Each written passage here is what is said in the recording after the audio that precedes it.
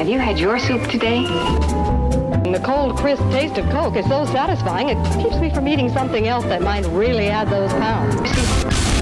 Pounds.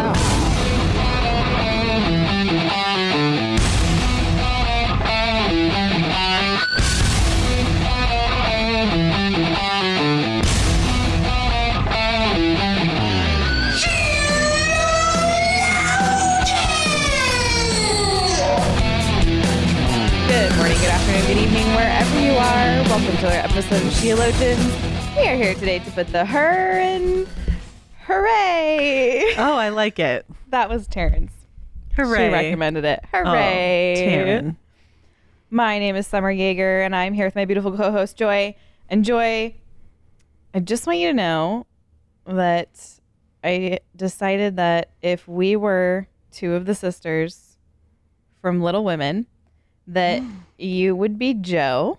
Oh. Because she's the fun one. She's a little quirky. Uh-huh. She's a good writer. And she waits for her one true love to come along. Oh, gosh. You know, Yeah. those things.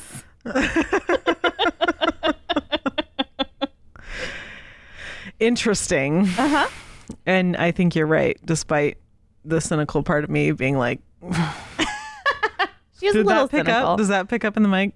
Yeah, it did. It picked up a little bit. But you're right. I am Joy.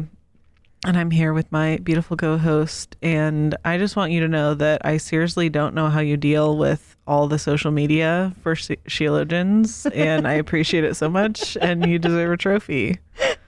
I thank you. I do. Because it just... I have a You're very... speechless. I have a very limited social media interaction, obviously. Uh-huh. But there's a lot of people out there. Yeah. A lot of people that request things of you. Yes. A lot of people that are like mean. Uh-huh. And it's just a lot. It is a lot. It's a lot. And Yeah. and you're not complaining about it. You're just doing it. I feel like You obviously have like some sort of constitution that is that allows prepared for, that. this. Yes. No. Okay, so I'm glad you said that because it would just feel braggy if I said Right. that. But I do feel that growing up in my dad's house prepared me for that. Right. Because he's always had a public job. Like Yeah. my dad, he puts material out, whether it's like a book or a debate or a radio show or now a podcast. Like he's been putting material out since my entire life. Right. And so I just grew up with the understanding that when you put something out there that you're going to hear back. Right. And sometimes it's going to be not great. Sometimes it's going to be great. Right. Sometimes people are so sweet and encouraging and kind. And sometimes they're the opposite of all those things. And that's just is what it is. And so I think for my entire life, I've just been exposed to public responses to public content. And I've just expect it to be that way. Right. And that's just, it is what it is. But the weakness in that is that I so expect dialogue with tension, and it so doesn't bother me that a lot of times I think I can be very blunt, and like a lot of people aren't okay with that. And so I think like my problem is that when I just state something, I think like, well, I'm just stating this. Yeah. But a lot of people find it like maybe unfeeling or something like that. And so I have to be I have to try to be more sensitive. Summer is sensitive, guys. She's very nice.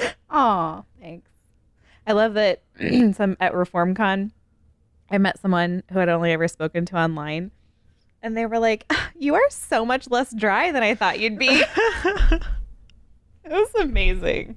I loved it. I wasn't offended. It's hard to offend me. I can totally see it, but it's a privilege knowing the not dry part of you also. You're welcome only if you get it. Just a few. So, hey guys, it's Monday or Tuesday or Saturday or whenever you're listening to this. Thanks for Wherever you listening. are. Yeah, wherever you are. I almost forgot my line. My one line. Keep the voicemails rolling in. They're great. They're awesome. Our voicemail number is 470-465-0475. Way to go. Yes. I just finished reviewing the book Girl Wash Your Face by Rachel Hollis. I did it in a 4-part review because I'm crazy. Don't ask me why. I wasn't sure what I was thinking, but I committed before I started and had to see it through. So check those out if you haven't. And I need suggestions for more books to review. So call us, leave us a voicemail, comment on Facebook. I don't know. Send a letter by owl, however you get your mail out these days. It's fine. Do we need to tell them anything else before we start? I don't think so. Did you see the shark movie yet? Yes. You saw it? Yes. Did you? Matthew and I can't saw even it, talk. and I thought it was a little boring. Yeah. I felt like it was this, like, I really appreciate a cheesy shark movie, Yes. but this, I feel like it went on Too long. a little too long. Yeah. Like the same thing kind of kept happening, Uh-huh. and they just kept being like, okay, if we just show them this thing Yeah. a few times. Right. Well, I'm so easily But- entertained by a shark film that it doesn't. I have, like, you're here with the valid criticisms, and I'm just like, yeah, but did you see the shark? Right. I did enjoy the shark, and I do have to say that I think shark movies, rather movies that predominantly take place in the ocean, Uh-huh. entertain me. Yeah. Because, well, I'm really not afraid of the ocean. Right. And I have a healthy fear of sharks, but not one that keeps me from getting in the ocean. Right. But for some reason, in shark movies, sharks just like appear Yeah. out of nowhere, despite Yes. them being massive animals. Especially a megalodon. Right. It's like so huge. Right. But they just like come out of nowhere. Yeah. And so something about, like, is there anything scarier than being fully submerged in water in the openness of the ocean No. and just doing like a full 360 and being like, what the heck else is in here with me? I mean, talking to a social justice warrior on social media would rank up there for me. Right. And I'd prefer the shark. Right. At But least yeah. it would be over quickly. That's true. Hey, this was your idea, You're right. and I like it.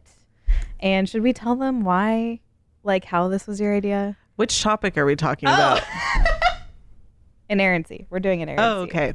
The inerrancy. Um, Inerrancy of the scriptures. Yeah. The inerrancy of scripture. Well, I think like so you guys will have heard in the interview that we did with Tom Askell. Mm-hmm. He mentioned it slightly. He talked Yeah. about a previous statement that he had been Yeah. involved in, The which is, of Chicago course, the statement, yeah. Chicago statement. And that kind of piqued my interest a little bit. Mm-hmm. I'm not sure any of you would have necessarily heard that interview and been like, oh, what did he mean by that? Because it was so It was quick. not what the interview was about at all. Right. But so in the spirit of statements, and we also did an episode on the essentials of the faith and what it takes for a person to be saved. Right. And I think that the scripture is sort of an interesting supplemental thing to that topic. Right. Because obviously there are people that are saved but have never seen a Bible. Like, you can Right. be saved without even having seen Right. the text. So it can't necessarily be an essential to the faith, but it is so necessary to the faith. And it is where we have gotten all the information for all of our shows. Specifically the one about the essentials of the faith. So Right. it's kind of it's something that I didn't want to put it in that episode. Right. I wanted to talk about it on its own, and how important the scripture is, and just basically discuss, because there are people, that plenty of people that think that the Bible is a text that they may read in a postmodern way and glean from it the lessons that they may glean, and just ignore the parts that make them uncomfortable. Right. And there's plenty of bad Bible reading happening Yes. around. I have done it as well. And so if it really is the foundation of everything we've done here as theologians, Yes. we should talk about, do we trust it? Why Right. can we trust it? Right. It's the word of God, but it was written by men. Right. So there's plenty of this may even not even seem like an important thing to talk about. Right. And that's a good thing. Like if to you, you're like, duh, Yeah. obviously that's great. Yeah. But But you should be able to defend the idea that scripture is inerrant, because your friends and the culture around you and your kids, when they go off to college, if they do, they are going to run into all kinds of arguments of people who try to undermine the inerrancy of the text as to attack the Christian faith. And a lot of people have just been told, a lot of untrue things about how we got scripture. And essentially, if you knock out, if scripture is not infallible and inerrant, then the faith that we have today might not be the faith Right. that, what can you really know about Jesus? Right. If this is just other than what some guy wrote to you in a book. Right. So yeah, it is super important. And I think that as we continue, there's basically no topic that we have talked about that would even matter if if the scriptures that we have aren't inerrant. Right. There would be nothing, we would have said nothing authoritative this whole time. It would have Right. purely been an opinion Right. up until this point. So, Right. And if you don't understand what it is, if you don't rightly understand that scripture is inerrant, you're going to run into all kinds of problems. And so what we mean by inerrancy is that we believe that as God inspired men to write the scriptures, that what was written there is free from any kind of falsehood or mistake, and that all the words in it are true. They are trustworthy in every assertion that they make. That is the simplest way I can right. explain it. And scripture says that about itself. Right. Like in, I'm sure you have some too, but so Psalm 12:6, the words of the Lord are flawless, like silver refined in a furnace of clay, purified 7 times. The law of the Lord is perfect, Psalm 19:7. Every word of God is pure, Proverbs 35. That's 30, verse 5. And obviously, 2 Timothy 3 says that all scripture is breathed out by God, profitable for teaching, for reproof, for correction, for training in righteousness, that the man of God may be complete, equipped for every good work. And so we need to believe about scripture what scripture says about itself. Right. That's important. Yes. There's obviously verses like Galatians 1:8 that talks about, like, even if an angel from heaven gives you, Another word. right, another word other than what's here. And so what that's obviously saying is that how do we know what is how do we know how to test a prophet? How do we know how to test? It's saying, use this. Right. It's self-attesting. Like, here's a command. Yes. Do not believe something that's not from this book, and it's in the book. Right. Jesus talks about his fulfillment Right. within the Bible and refers back to the Old Testament. Right. So it is definitely self-attesting, and people without ears to hear do have a problem with that. Right. But we're good. Yes. Where do we want to? Well, I do want to say too that I think that it's clear that by the writing of the New Testament, the way that the apostles and Jesus spoke of the Old Testament, we can know that the Old Testament canon was closed. It wasn't being added Right. to. And we know that the New Testament canon is closed because there can be no new apostolic witness Right. to Christ. No new revelation will be given until Christ comes again. In terms of like spirit given, Right. the canon was, created divinely. That's what we believe. We Right. believe that it was supernatural. We believe that it is complete. It is the standard. There's nothing outside of it that is necessary for us in order to create a robust theology of life and relationships. And so It is God's revealed word to us. yes. If we want to know about God, if we want to know his commands, if we want to know how to be obedient, if we want to know law, Yes. it is where we go. Right. And to get really nerdy for a second, because again, if you are going to college, if you are even in more liberal seminaries, you're going to run into kind of the argument that, we can't know that what we have today is what was originally written. And so that is a whole other topic. I would really love to do like an episode on the transmission of the text. How Right. did we get from what Paul do it. wrote to what we have today? Yeah, let's do that.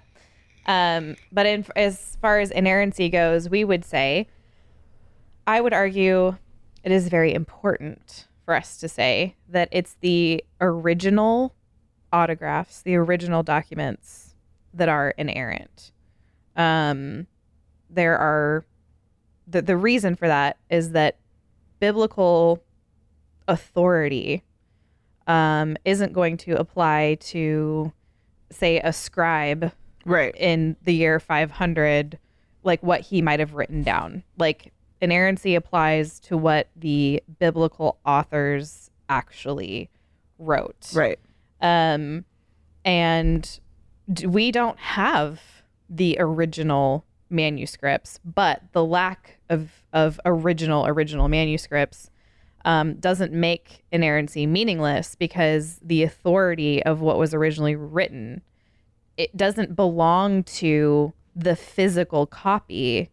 It belongs to the words of God, which we know have been preserved. Right. And we know that through the multiplicity of manuscripts that we have. The manuscript witness from antiquity that we have lets us know that we have what was originally written. Right.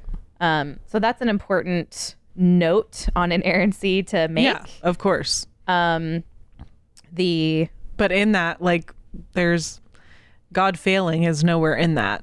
right, Like, he's still glorified by his preservation right, of the text. Yes. It's his word to us. He is not going to allow it to be changed yes, in a way that changes the meaning. yeah. Um, And some people might be like, well, why did God do it that way? Like, why didn't he just set this up in a way why where... didn't he just write it in English? I mean, right? And it's like, again, this is something I would like to get into when we actually go more in depth in how the text was transmitted, but we don't need to sit around and wonder why God did it this way.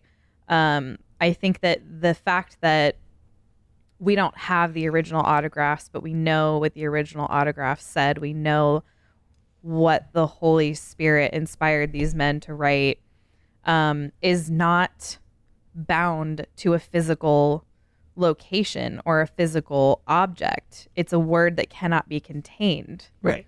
And that is powerful. That's God.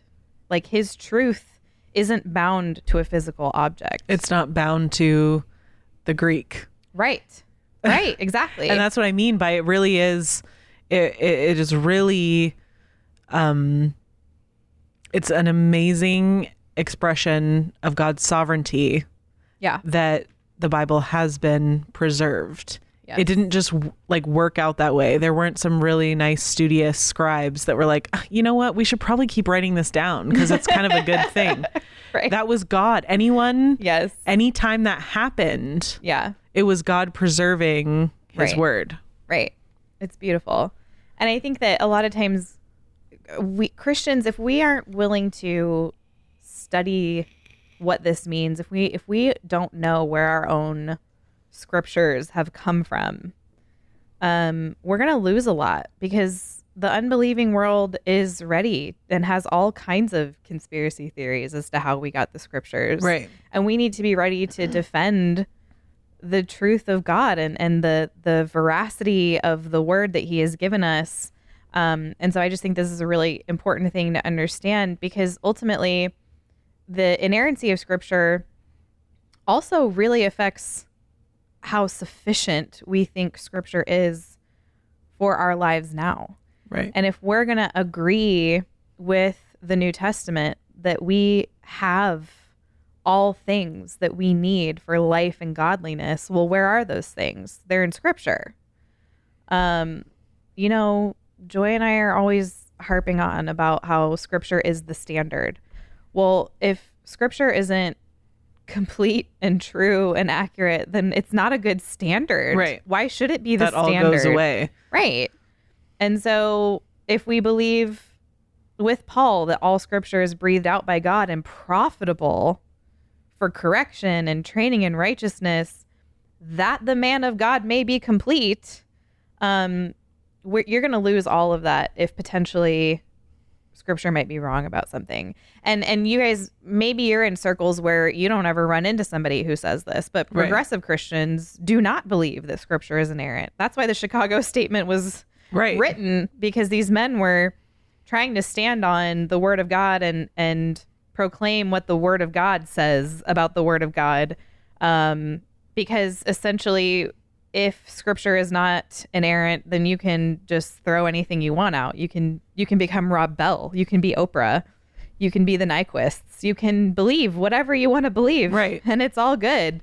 So most texts can be used to support something.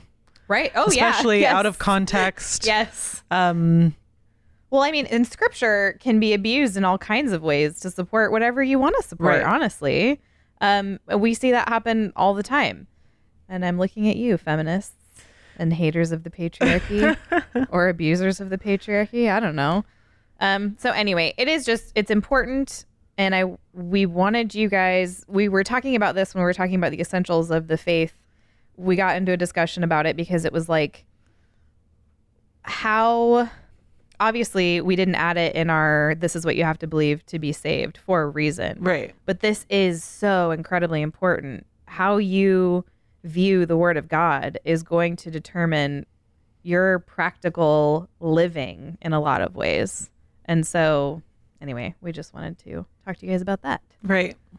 Let's do a whole episode on sufficiency of scripture sometime. I think that'd be fun. Yeah. No, that sounds good. So you guys heard it. Sufficiency. Mm-hmm.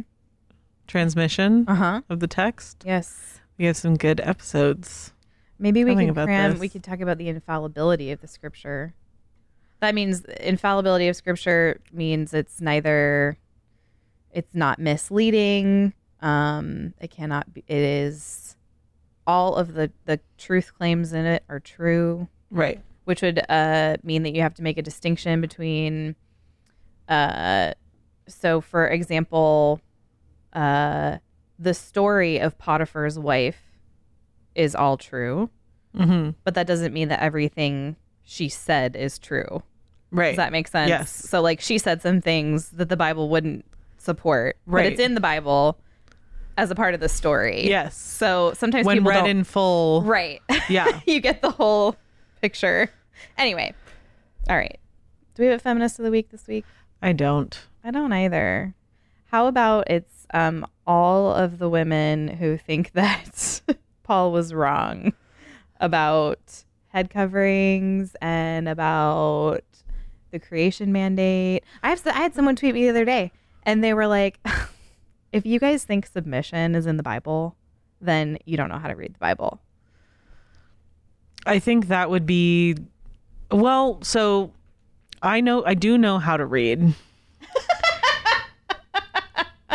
I do know how to read. That would be the only way that I really couldn't, like some sort of physical thing that would prevent me from physically reading it. Like my eyes work fine.